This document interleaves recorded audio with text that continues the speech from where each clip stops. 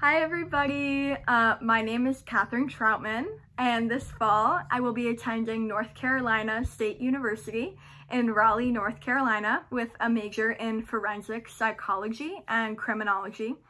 I will be graduating from Westfield High School, and I'm really excited to see what God has for me in the future. Today I will be preaching on 2 Timothy chapter 1 verse 7, which reads, "For the Spirit God gave us does not make us timid, but gives us power, love, and self-discipline." To begin, I would like to focus in on the idea of the Spirit that God gives us. I have been taught, and I'm sure many of you have as well, from a very young age, that we are all made special in God's image and that He has a special plan for each of us. However, I believe the Spirit being described here in verse 7 goes much deeper than most people think. The Spirit goes beyond what we see on the surface. It describes the character we uphold and the individual that we are deep down.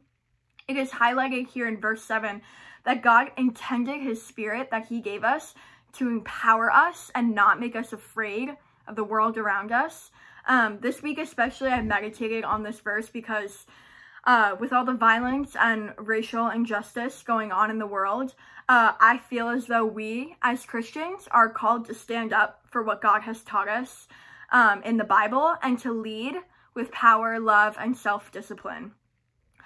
It is important to remember that the Spirit of God is one that is given to us, but not one that we can attain on our own.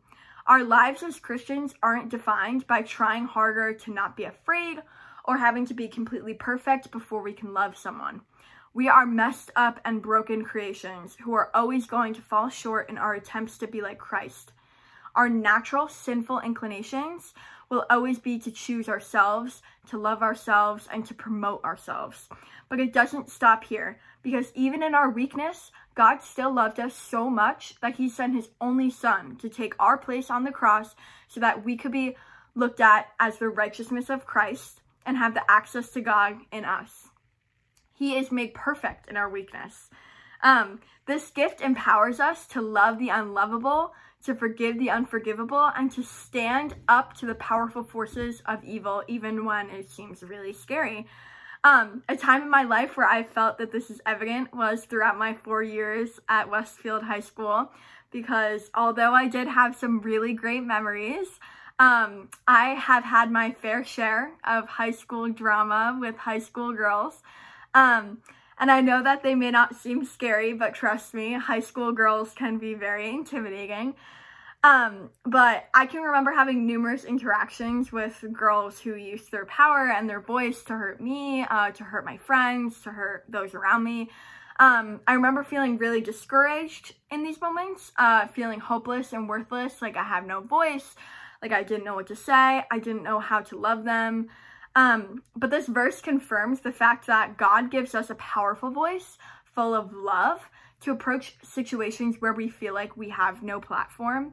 Although I often felt defenseless against these high school girls, it also comforted me to know that God was by my side, igniting me with the love and peace that is His kingdom. I'm proud to say that I feel full of God's love and will carry this with me as I continue to face hardships. This verse reiterates the special plan that God has for each and every one of us. And it encourages us to use that plan for the good of ourselves and those around us. I know especially for me, it's really hard to be bold in times of pain, when it feels like you're losing control and you don't know what to do. However, God has so much in store for His people, and He wants us to use our godly love in these times of pain to show the world how great He is.